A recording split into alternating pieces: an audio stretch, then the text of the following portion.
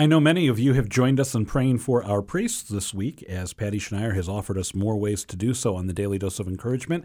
And here on this Wednesday, we talk about another way to pray for our priests. Well, I mentioned the 24-hour prayer card that I have just on my kitchen sink. I've talked about some different apostolates that are beautiful in committing to praying for priests. The apostolate of spiritual motherhood for the sanctification of priests, which is here in the Archdiocese, as well as the Ave Maria Center of Peace, which puts out a beautiful rosary for priests.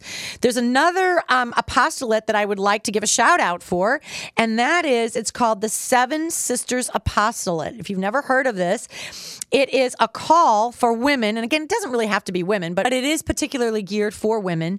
It's a call for women to strengthen the church by ensuring that a holy hour is prayed each day of the week for the sole intention of our parish priests.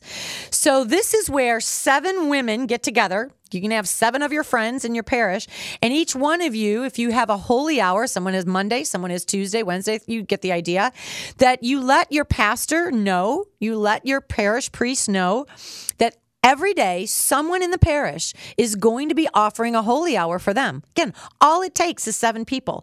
So if your day is Wednesday, every day you know I'm going to do my holy hour and I'm going to have a special intention for our pastor. And your friend is going to take care of the other days of the week. It's a beautiful, beautiful way for you to be together in community praying for your pastor. They have a website. It's called www.sevensistersapostolate.org. Again, www.sevensistersapostolate.org. If you already do this and you know 7 people in your parish, there's nothing wrong with getting another 7, doing it for your associate pastor or a retired priest. So it doesn't have to just be for your pastor. Or if you don't have this going on in your parish, get it started. And again, my final note, there's nothing wrong with 7 men doing this and calling it the 7 Brothers Apostolate as well. Men who are praying for their priests. I'm confident that in every parish there are 7 men and 7 women who will pray for the pastor. Will you be one of them today?